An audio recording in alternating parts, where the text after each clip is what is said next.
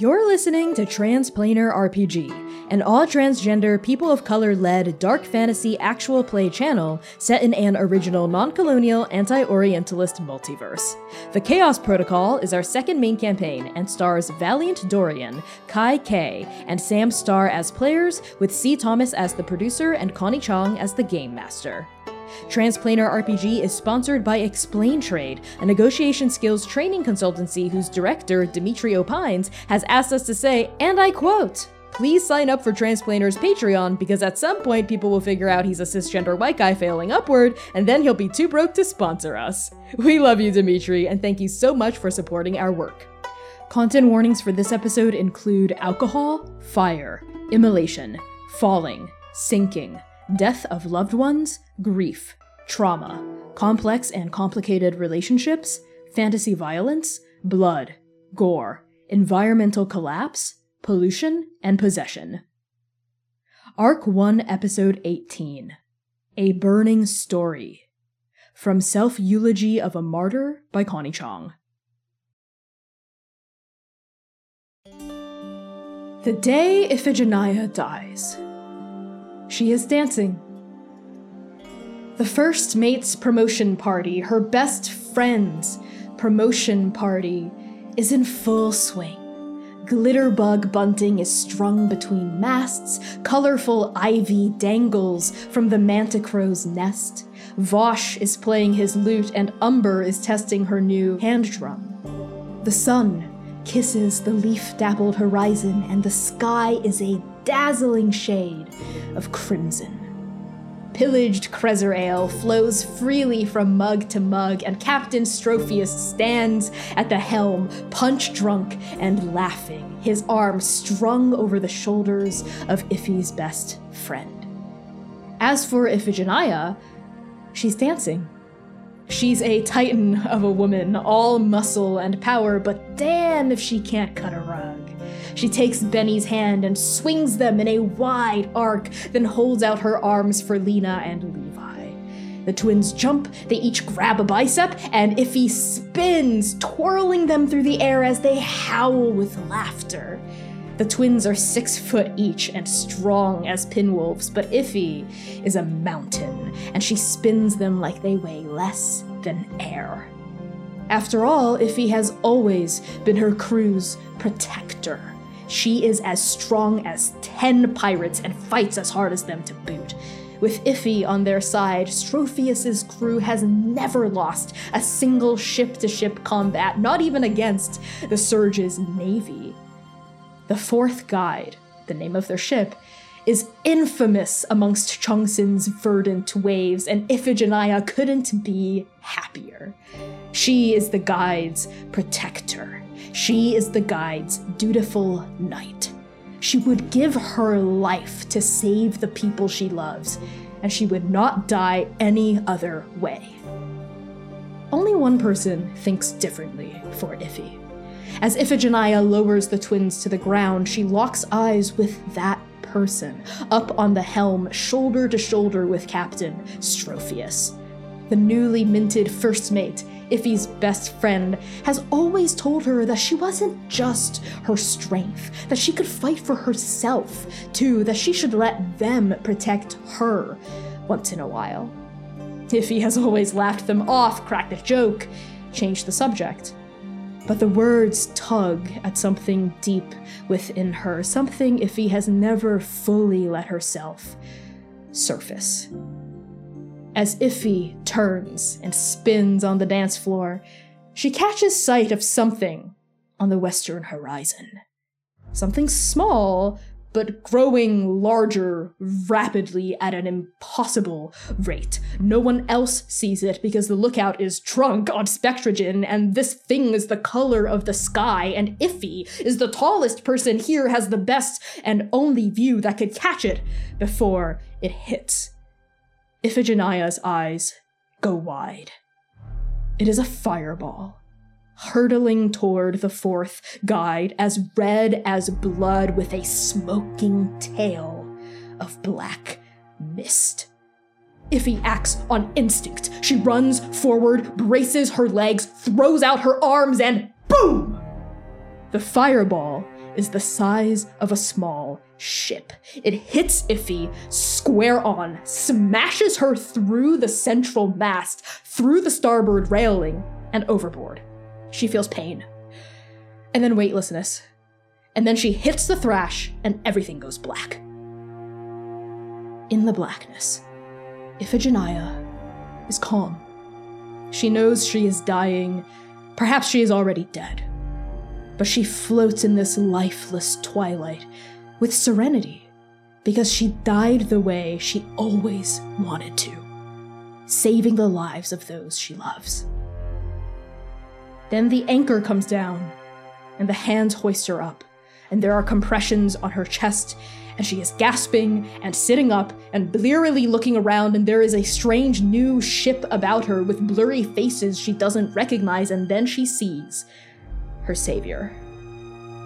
The man with the pale face. In time, she learns to call him the Baron, but right now he is a stranger and he does not ask for her name. Instead, he kneels down and she sees the horizon behind him thick with smoke and the smell of fire and the burning wild sea. The Baron speaks. He tells her her crew is gone. He says she is the lone survivor, the only one strong enough to weather such a terrible tragedy. He helps her to her feet and shows her the evidence. The burning leaves, the smoking trees, the oil, the ash, the flame. He tells her, somberly, that his crew is too late, that hers was the only still living body they fished from the wreckage. He gives her the name of his crew, of her saviors, and she holds it in her mouth like an anchor dragging her to the darkness under eaves, the ashen. He tells her, "You failed, child. You are not strong enough." He tells her, "Come with me, and I will show you how to become unstoppable. Your green world is weak. You must harness the thing that kills. You must fight fire with fire." And when Iffy looks away from the burning sea and at this pale-faced man, her heart is gone, is ash. She tells him she has no name anymore, and he says, "I will name you," and he says, "Your name shall be Terror." Igni stands in the midst of this blazing banquet hall wreathed in crimson fire. She narrows her blood-red eyes at Sayer, whose shoulders now are beginning to ripple with the same kind of fire, not blue like his usually is, but red, deep, rich, arterial red as you step back into your body, Sayer, and through gritted teeth, turning away from seeing that mote of fire still sparking in the palm of her hand, Igni snarls at you. "What did you do?" Again! And Sayer's going to run, launch forward in a haymaker, feint it, and roundhouse kick her. Oh! Igni is forced to swing her hand away from Sing, who's still slumped at the base of this pillar, to, at first she thinks, brace against the haymaker, but then the kick comes up and smashes her against the side of her face. And this kick, your foot, your entire shin, is wreathed in crimson flame. You hit the side of this mountain, and impossibly, the mountain moves. Igni staggers to the side, 1 foot, 2 feet, 3 feet, and hits the side of a wall, shaking her head like a prize fighter, taking a sucker punch to the temple, still upright, but a little dazed, shakes her head, huffs, and you see smoke and fire come out of her mouth as she does. "I said, what did you do! And as she says do, she breathes fire at you, a gout of flame exploding from her mouth, smashing into you. How do you intercept this blow? I take it, baby. Sayer. In fact, Sayer clicks the gauntlets. Now that his sleeves are on fire, his shoulder and kurta are on fire.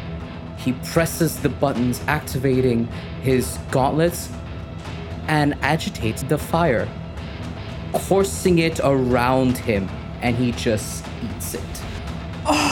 And he looks up at Igni and says, I said again. And as he holds up his hand, his crescent blades can't be used. But out of the flame that Igni has tossed at him, he forms his own fiery crescent blades in his hands. And he says, you have taken a heavy blood price with my teacher. I will see that debt paid. And he will turn back to look over at Sing. Sing is in your shadow that you are casting down at the base of this pillar. She struggles to a half stand, knelt on one knee, her longsword gripped hard against her fist. She's looking up at you with wide shock on her face and pure, unadulterated confusion. She is not really computing what's happening, what she's seeing. Her twin, Sayer, standing tall, wreathed in red fire, holding his own against this woman that even she couldn't fell. And then her eyes catch on the fire wreathing your body, and the eyes go wide with just a spoke of anxiety. Sayer, stop! You're going to burn everything down! No. Do what we came here to do. Protect the Scions. It's my turn now. I can beat her.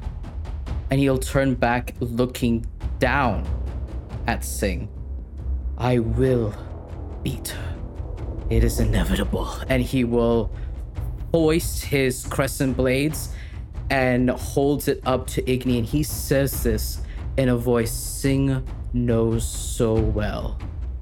The voice of an omen speaker. What he says is not conjecture, it is truth. And he will go toe to toe, fight fire with fire against this behemoth. Yeah.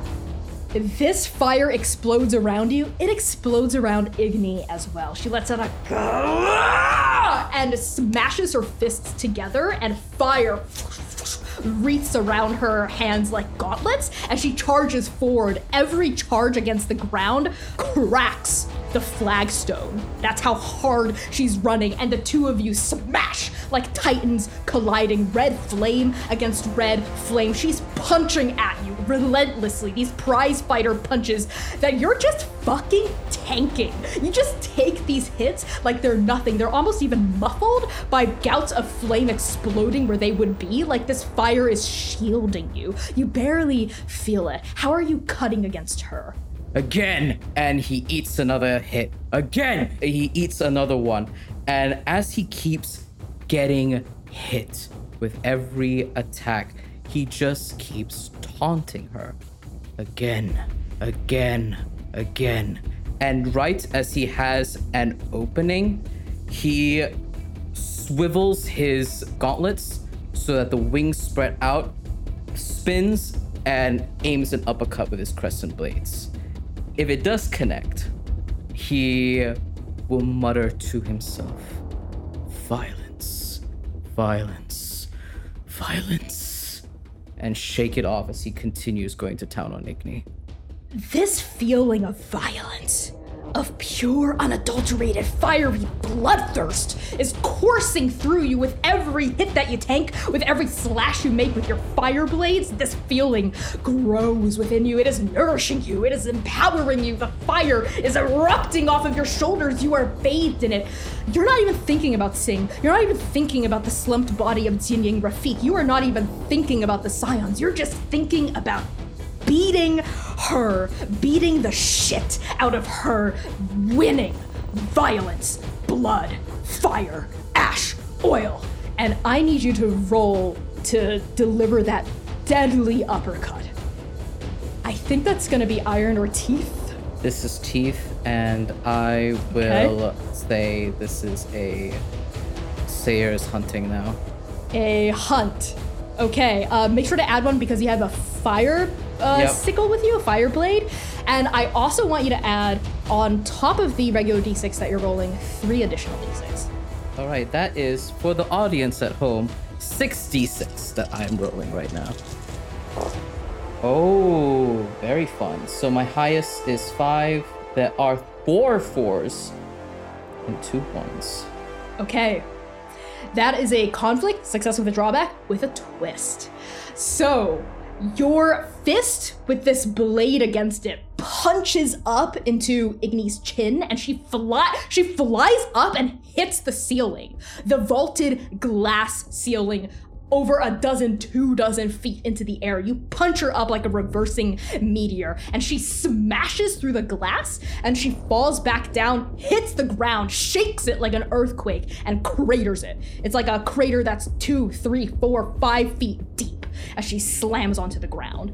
And I think your hand is still up, like held up as she hits the ground next to you. And as you lower it, you just feel so strong. Sayer, there's no other way around it. You are so powerful. This is the strongest you've ever felt in your life. You feel unstoppable. And the twist is, there is absolutely no collateral damage. Aside from the cratered ceiling, the cratered floor, your fire doesn't spread. It doesn't hurt anyone else around you. It doesn't leap out and lash at Sing or Abasi or the unconscious Prin, who has now fallen off of Ignis' shoulder and hit the ground as well. There's no collateral damage. You feel in control, like Oregnus had promised you, had said it would help you do. Still a success with a drawback. I think the drawback is the Prin falling off of Ignis's shoulder. Wasn't you necessarily, it was her dropping them. The Prin kind of vaults through the air, I think hits the ground with a kind of hard crack, and their unconscious body kind of rolls, and then slumps against the pillar that you had just picked yourself off of. But now Igni is separated from her quarry. Sing now! Sayer bellows and commands. Sing is fully on her feet by now. She had taken a step toward the downed Igni with her blade drawn. But as you command for her to go after the Prin to help the Scion, she pauses, looks at you. We're supposed to stop her together. Sayer looks back at Sing with eyes a deep crimson. And he just says, commands. The mission. She's mine. And as he says that, he feels that control. The blades he forms now pulsing larger, growing in his fists as he feels that control. And he points it over at Igni, and with such coy confidence, he says, "Is this all the champion of Oregnus can muster? Is this the chosen?" As you speak, your attention turned fully on Igni. Sing, standing there with her longsword by her side, opens her mouth to talk back at you, but then closes her mouth again and gives her head a small, uncertain, confused shake. She takes a few steps back and then more confidently turns and runs toward the Prin to help the Prin up and check their vitals. And then we pan back to where you are, taunting Igni. For a second, Igni doesn't move, and you think maybe she's knocked out or perhaps even dead in the crater in front of you. And then she lets out a coughing, pulls herself up to a fully sitting stance, and is breathing heavily. Her suit is torn, it is bloodied, the entire side of her face is just caked with blood. Her eyes are full of hatred and violence towards you. And something else. Yes, you can see it, Sayer. Something else is sparking in the depths of her eyes as she says to you, What have you done? Aregnus! What is the meaning of this? Why are you helping him? I don't understand. I am your Baron of Flame. Not him. Not him. And you recognize that glimmer in the pits of her eyes as envy. Enough! Staggering to his feet on the other side of the banquet hall is King Maswu Zahar. Zynon, close as you are to the royal, you have never seen him so clear-eyed, so focused, so present. His dark gaze is unclouded, his chin is held high, his legs are weak, but his stance is sturdy, and his eyes are fixed on Igni and Sayer. King Maswu Zahar has bested his curse. I know of the darkness that controls you. It wormed its way into my brain, and it feasted upon my weakness. It promises strength. It promises power. But its promises are lies. All Aregnus truly does is feed off the viciousness that already exists in all of our hearts. He amplifies it. He deepens it. He convinces us to choose darkness, to choose violence, to choose the easy way out. Aregnus doesn't make you stronger. It makes you cruel. Do not confuse the two. Now that this kind gentleman has returned my ability to choose back to me, I will always choose true strength. The strength to be kind. The strength to admit when I need help. And the strength to not demolish my prey just because I can, but to protect the people I love. Leave my domain in peace, or leave your life in my talons! Igni snarls. Her crimson eyes dart between Sayer and the king. And then her eyes dart around this banquet hall in its entirety, taking in the licking flames, the hungry fire spirits that the wild sailors and sky warriors of the Raya are starting to beat back thanks to Admiral Sahim Kruba's orders to fight against, to vanquish. Igni's gaze returns to you, Sayer, and to the king. Fool be the guest who overstays her welcome. But the bigger fool be the guest who doesn't leave her host with a gift. Igni closes her fingers into a fist as she stands and makes an acute pulling motion. King Maswu gasps. He staggers forward, stumbling over the stairs at the base of his dais, and an explosion of black oil pours from his eyes, his nose, his mouth, his ears, just as Prin Him-Soo-hyun had foreseen.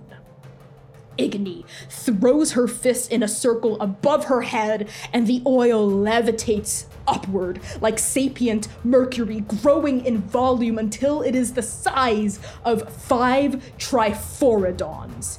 It takes the shape of a massive oil-black serpent, and it unhinges its jaw. As the last of the oil siphons from Maswu's body, the king collapses onto his knees, gasping and convulsing. The oil snake lets out a wet, guttering hiss, and it lunges at what remains of the banquet party. 3 tendrils explode from its form. One lances toward Sing, another lances toward Yinghe, and another lances toward Admiral Sahim Kubra. At the exact same time, as fast as a spreading spark, Igni lunges in Prin Him Soo Hyun's direction in an attempt to grab the Prin before she makes her escape. Sayer and Zynon, what do you do? The moment that the oil started to leave Maswu, Zynon started to run towards him, but I think he thinks better of touching the oil as much as he's been handling that chitinous plate, and kind of lets it happen, but is moving to catch the king when he falls, but is stopped by the serpent and watches it like a hunter, aware that this is not just some magic floating in the air. And of course, the closest one is the Admiral. So he runs, he reacts. It hurts, but he does it. Okay. I'm gonna need you to roll to see how well you're able to protect the Admiral. So that's either gonna be teeth, I think, grace, or iron. I'll take teeth. Okay. What skill are you using? I think he's going to try and run over and using the blade that's now been following him, essentially kind of push it off and almost use it as a shield. Like to deflect the tendril? Yeah. And so I'm thinking either brace or, probably brace, actually. Brace makes sense. Okay, roll and plus an advantage for using the knife. With different dice this time. Oh, and it paid off. That is 2 5s. Okay, that's a conflict. Success with a drawback. So the drawback is either going to be you're a little hurt or Admiral Sahim Kubra is a little hurt. It's always going to be Zynon. Zynon is always going to take the hit. You're not doing well, but yes, okay. I need you to mark 1 on a track. As you deflect the tendril, you lunge forward, and the tendril, I think, slashes to the side and grazes you across the body. And I think the sword goes flying and actually turns into the dagger for a minute as it leaves Zynon's radius. So what track are you marking? The blade. Okay. Yeah, the blade tanks that hit. Ding, scatters to the side. Sayer, what do you do? Connie, I have a bargain. A bargain for you. Oh, a bargain for me? Please state the terms. I have a trait called Ground Zero Overload. Okay. That I can mark to deal volt damage to all nearby foes or burn to increase the massive volt damage. Okay. I offer to burn it. Okay. As well as take whatever hit you want me to take to protect Yinghe and the Prin. As Sayer looks over to Sing, and Sing's not running fast enough. And there's a brutality, a malevolence that eats up within him and just screams that he has to do everything now. Every single thing. And he will launch out a iridescent, almost oily colored electricity to contain the tendrils and eat it. Okay, notably you did not say you were also trying to protect Sing. Is this intentional? I'm not going to try and protect Sing. I'm going to protect the Prin and Yinghe.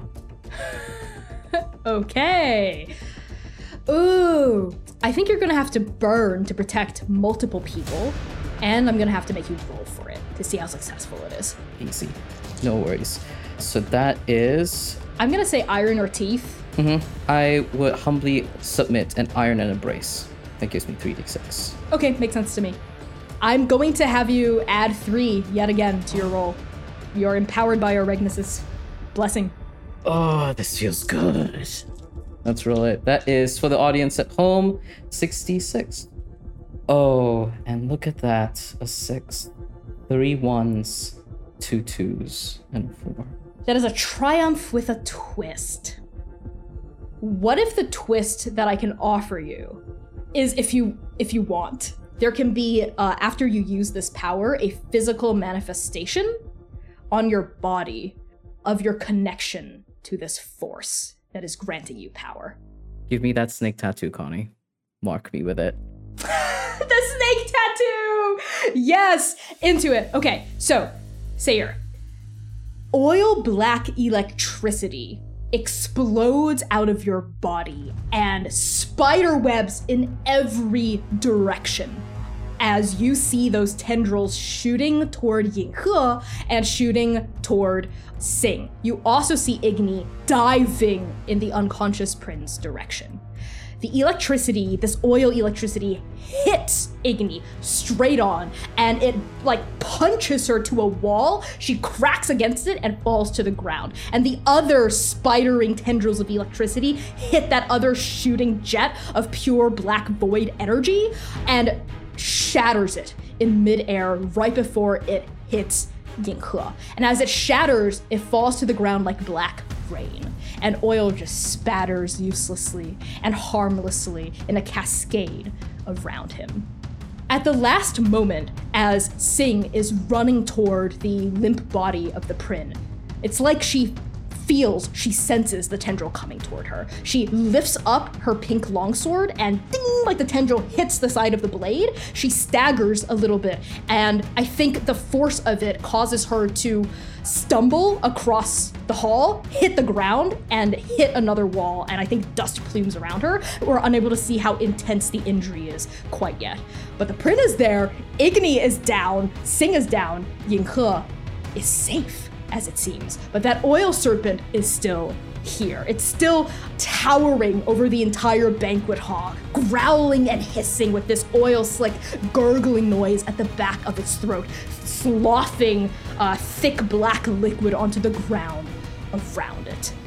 Everyone in this space is freaking out. They are panicking. They're screaming now and trying to flee from this new central monstrosity taking over all of the violence and the attention inside this banquet hall. So we're turning over now to Zynon as you have successfully deflected this blow from the Admiral. Now there's this massive oil serpent in front of you. What do you do? Zynon looks up fully terrified. We're back in the nightmare. And even though it's smaller, it roils behind his eyes and he can just see it, and he is powerless. He doesn't know what he can even do. At least in the nightmare, he had his rifle, and here he has nothing anymore. So he is going to reach out and call the dust back to him. And through the crowd, the small claw-like knife comes spinning and lands in his hand, and it explodes into dust again. And he is going to throw it. He is going to throw the knife up into the serpent. Not today. And he is just unsure of what wielding this even means, what it even is following. But he is holding his Ima's knife, and she taught him what to do. Okay. I'm gonna need you to roll for that, I think, to see how successful you are standing there with your knife to defend and protect in this moment. So that is going to be... I think the edge that makes sense here is either iron... No, maybe iron, grace, or teeth? I have a weird pitch for you, because he's using something that he doesn't fully understand, and this blade is a effect of the wild sea. So I'd like to pitch tides. Ooh, I'm into that. Yes, let's go with tides. And what skill are you bringing to the forefront here? Hunt. It's Isha's knife. We hunt today. Go for it. Yes. Add an advantage for that because you're using the knife as well. 2 5s. Okay, that is a conflict with a twist. That is mostly a success with a drawback. What does it look like, the successful part, right? As you're wielding this knife that you know so well. He looks it over, and remembering what it was like to pass through the crowd and feeling that adrenaline still pumping in him, he actually throws it up, and it begins to just, like a bird, spin in the air. And the dust begins to create this deflection layer of stopping the oil from falling on the crowd. Even though it is dust mingling with ash, it is enough. Yeah. The dust mingles with this ash, but it does create that layer to protect the crowd from the fallout of this oil around you. You're basically forming like a safe dome around this area that you are standing in, around the civilians, keeping them shielded from this inevitable clash that's about to happen here. That is the successful part. I think the drawback is it takes you a lot of focus, I think, to sustain this. This is the first time you're using this knife in full true combat, and you're stretching its abilities and your connection to it a little bit to the limit. So yet again, I'm gonna ask you to mark 1 on a track as you try to keep this momentum sustained. I think it's gotta be the blade again, which is the 3rd track. Yeah, okay, yep. Oh, that hurts. That's the last box. Yep. Okay, what does it look like as you mark that final track and you're kind of really on like the final edge of your connection to this knife for now? As it spins up there and he watches it, the dust begins to fall and he is watching it, and he's standing under a cloud of dust watching this blade that he has held in every dark moment in his life.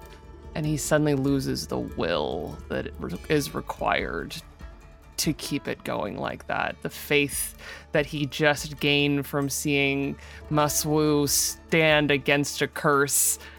And he's tired. And the blade begins to falter. Yeah, I think as the dust fans out from this blade, it's like the blade is spending its dust for it to keep up, right? So we're seeing like this long length of vicious dust starting to like shorten from like this, the length of like the sword down to the dagger, and it's almost like it's whittling itself away to keep the protection going. The twist that you get is through this curtain of dust that's falling, that's doming around you, you see that figure still with the red veil on its face in the center of the dance floor. It hasn't moved, this person, since Igni arrived, burst through the doors, and demanded that Abasi Zahar was coming with her. This person hasn't moved. In the midst of the chaos, they have just simply stood there and watched as they had been told to do, to just get back. And even through the veil, even though their back is turned to you, the twist, Zion, is that you recognize her. That's Yinghe, from the other plane, from the moon-kissed temple. What the hell are they doing here? And now we cut to Sayer.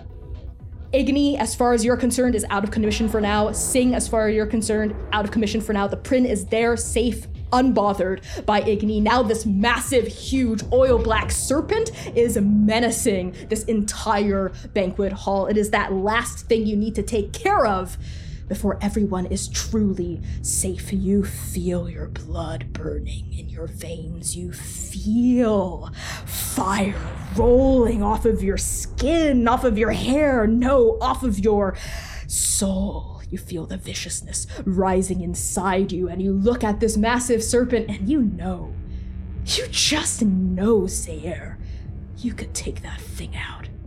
What do you do? Sayer looks up and he feels this pull from his chest, now colored, slick, and iridescent. This tattoo of his. And from the dark moon tattoo, a serpent slithers out, forming up his neck, and sits around him like a dangled, untied tie. It just sits there, toying, tempting. And as Sayer forms these crescent blade in his hands, he remembers them. Everything he has ever been trained for has come down to this. The final blade and the pulse. That is the hunter's ultimate goal. And Sayer lowers down. The rumble from his chest moves the very ground, and he will leap upwards and, just like a cassowary ends the pulse of its prey, he will plunge the crescent blade, or attempt to plunge the crescent blade into this serpent's chest. Sayer, there's this moment as you turn to face the oil serpent and you start to like take a step forward, right? Starting to run into that jump, that we see the other protectors of the Raya coming forward at the base of this oil serpent, also dealing damage to it as much as they can, helping you, teeing you up for the final blow. We see a Bossy diving in circles around this thing, swiping out with the claws that have popped out from her winged gauntlets, crying out loud, tears pouring from her eyes, gashing at the oil hide of this serpent. We see King Azumarud and Queen Amin Al-Yakut standing at the sides, barking orders, pointing at the serpent as sky warriors and wild sailors alike charge forward with improvised weapons and attack the base of this serpent. And we even see Prin Him-Soo-Hyun rousing a little bit to consciousness, pulling themselves up from the base of the pillar, their washed out black eyes suddenly going wide, coming into focus as they see the serpent, as they see you, Sayer, lunging yourself into the air. And under their breath, we hear the prince say, "The oil curse. The curse that killed my father." And then, Sayer, you come down and BAM! Your blade hooks into the center of the serpent's chest, and I need you to roll with another plus 3d6 to try to kill this thing. So that's gonna be teeth, I think. Could I offer a hunt? Yes, hunt works as well. This is the conclusion of the hunt. And in this moment, as he plunges it in, we'll roll. That's 5d6. There it is. 2 6s, a 1, 2, and a 4. That is a triumph with a twist.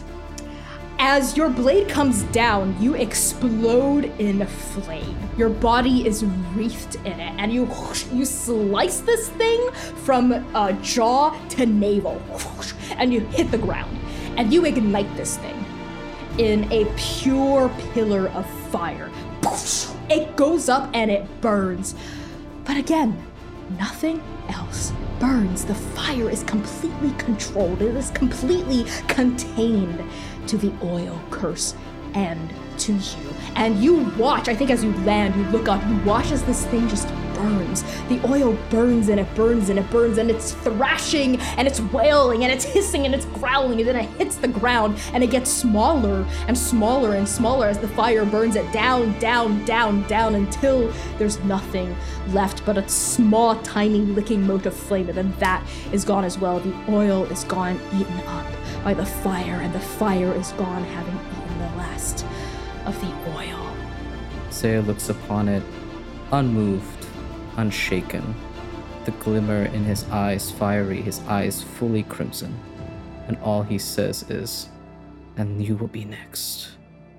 There's a moment of silence, a brief, rather violent lack of noise, punctuated only by the final guttering dregs of various flames throughout this banquet hall.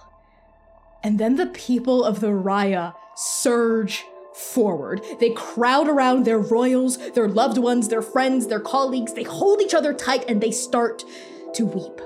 Other people stagger immediately toward the rubble, intent on excavating the last of the injured, the broken, perhaps even a couple of dead.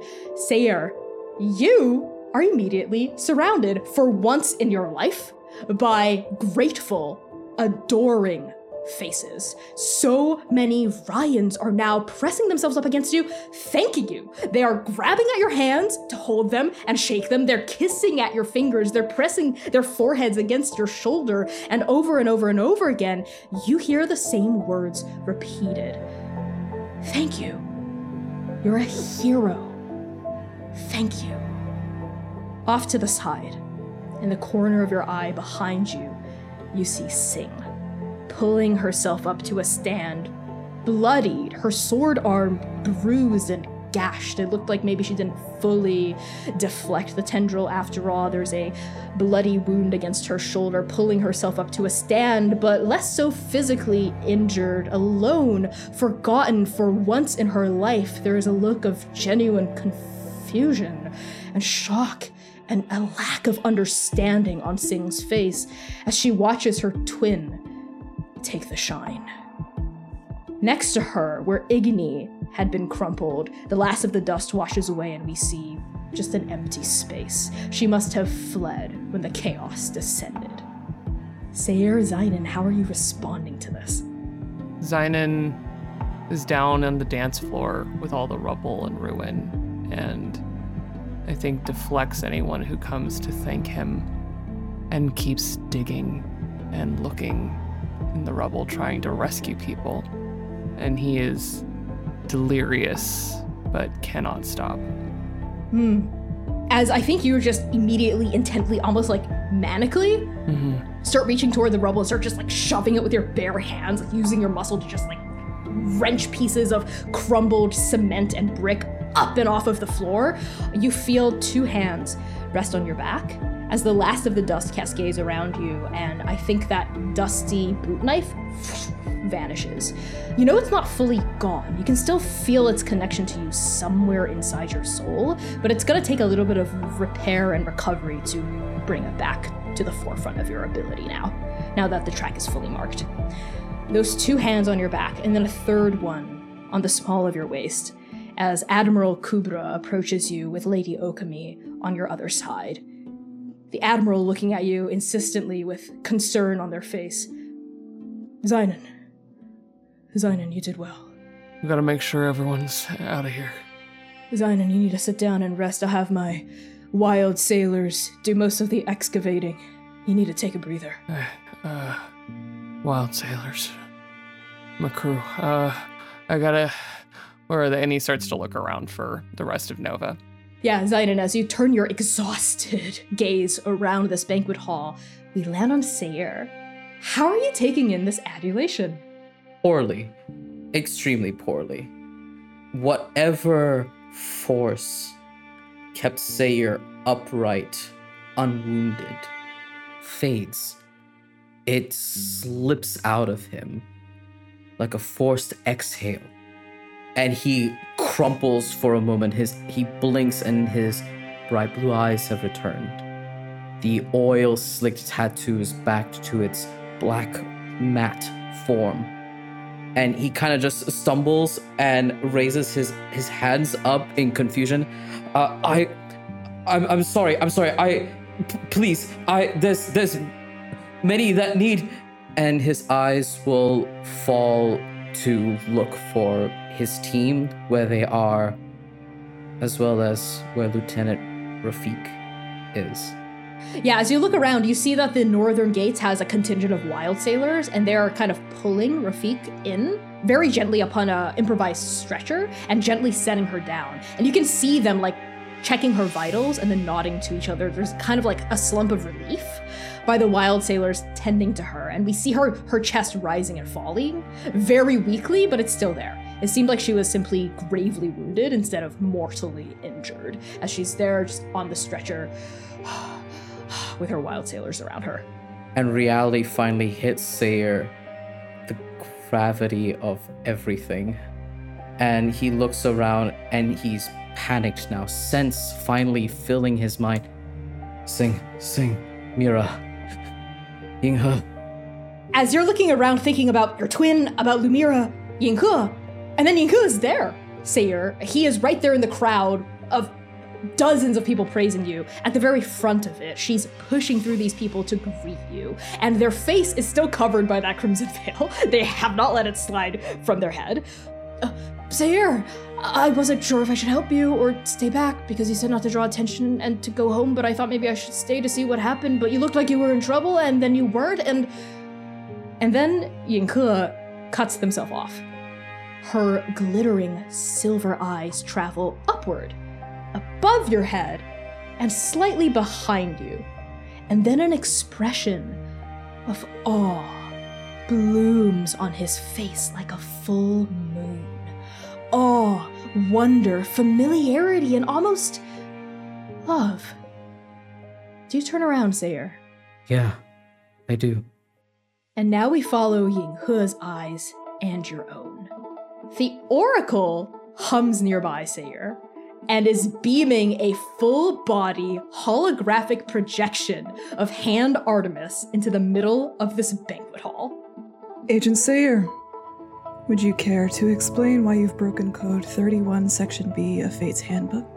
jeopardizing your strike team's mission, your place as an agent of trans, and the fabric of the multiverse itself. Before you can respond, Artemis tips her palm outward, upward, and then down. And Yinghe vanishes, like they are pulled through the floor into their own shadow and back, poof, to their own realm, so that the only thing that remains of him is, of course, that red veil that exists from this place. Artemis tips her head. She gestures outward at the crowd gathered around in this ashen dust. Speak freely. All they see is you communing with one of the twin spirits of this world's moons. We will not be interrupted, and you have lots of explaining to do, Agent. And Sayer's proud facade crumbles. He is returned again to that young man in Artemis's office, who casts his face down to not look Artemis in the eye, but hears that reprimand from before and keeps the gaze. And, sir, whatever punishment you wish to dole out upon Yinghe, let it fall upon me. It is not their folly that unraveled the multiverse. It is I. The responsibility is mine. I'm well aware of whose responsibility it is. Yinghe has not been harmed. They have simply been returned to their own plane. He should have never come here to begin with. Who you choose to share your secrets with is not a concern of mine, she says very carefully. But what you choose to do with your mission and with the very fabric of reality itself is. Do you hear me? Loud and clear, Hand. Good. We shall discuss any further reprimands upon your return to the Syndicate. For now, she turns, looking upon the destruction, upon the victory. They cross their arms, the holograph kind of wavering. Perhaps there is a hunter in you after all. Perhaps you've already surpassed my challenge. Nova needs you, Sayer. At your best. Keep going. You've done very well today. Sayer's speechless. That's the closest to a well done he could ever hear from Artemis. And all he does is place his fists upon his chest. Hand, I will not rest. Thank you. Agent. And Artemis turns. But before she leaves, Artemis's distressingly radiant eyes find yours. Zynon. Zynon is stumbling towards where this conversation is happening. Artemis meets you halfway, I think. The hologram moves toward you, and she rests a steady, broad hand on your shoulder. But when it touches you, there's no weight there. But the presence of it is heavy, and it looms bigger than any mountain, a collapsed star, a raptor's talon. And she does something she's never done before. They lean down and they whisper in your ear. And even when the words come, no breath stirs the hairs around your neck. She is just a hologram after all. She would be proud, Agent. Well done. Zynon doesn't have any words. For all the times that this has been what drives him every day, he just nods. Their words are felt, and he nods, but his eyes are glassy and tired. Like saying it was worse than any injury he received today. Artemis's hologram presses something into your hands. The weight of that suddenly is very real when the object connects. And it's the hilt of a boot knife. Thanks. Do you want to live, Agent?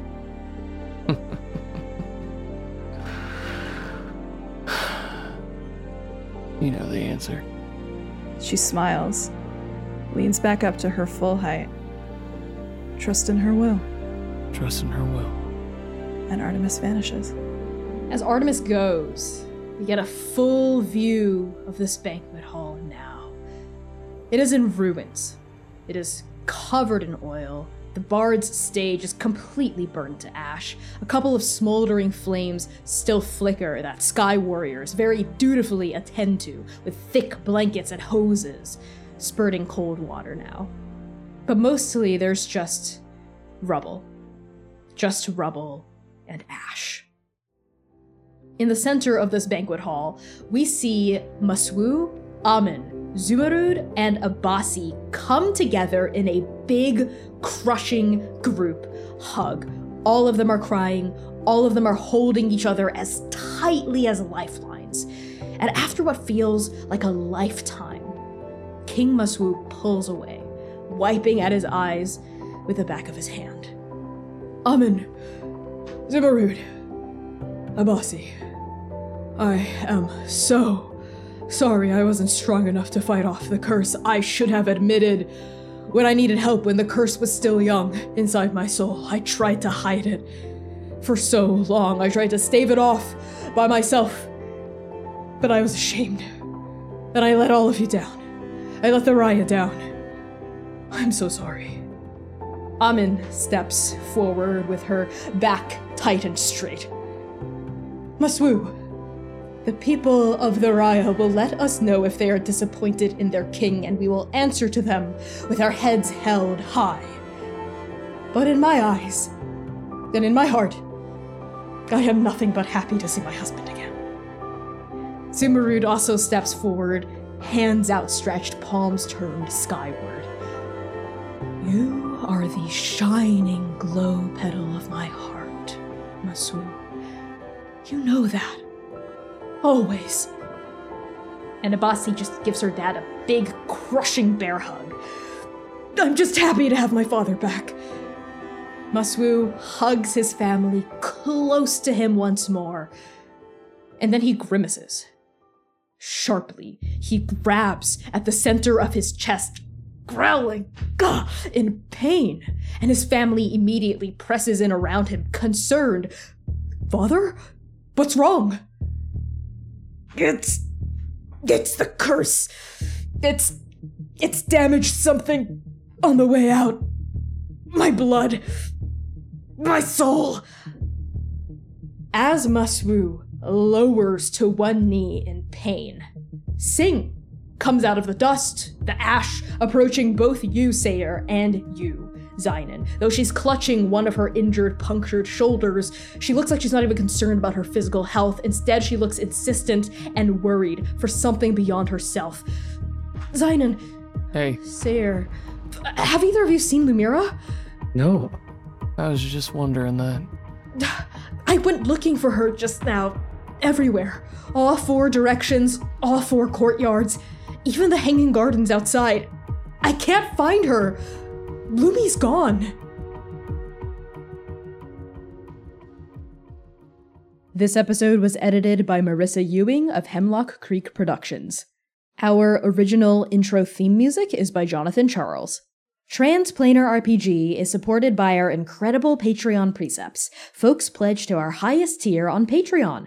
A massive thank you to Charles, Cora Eckert, Brooke Bright, River, Chiakres, Lex Slater, Scruffusus, Hat, Alex, Mark J, Lyle and Peanut, Spencer, Brooke in Seattle, Aria, Derek Davidson, Phil, Jordan, Cassidy, and Rose. Pledge to our Patreon today for as little as $3 a month to unlock exclusive news, character sheets, GM notes, and even the chance for your tabletop OC to cameo in our show. Until next time, Transplay Nerds,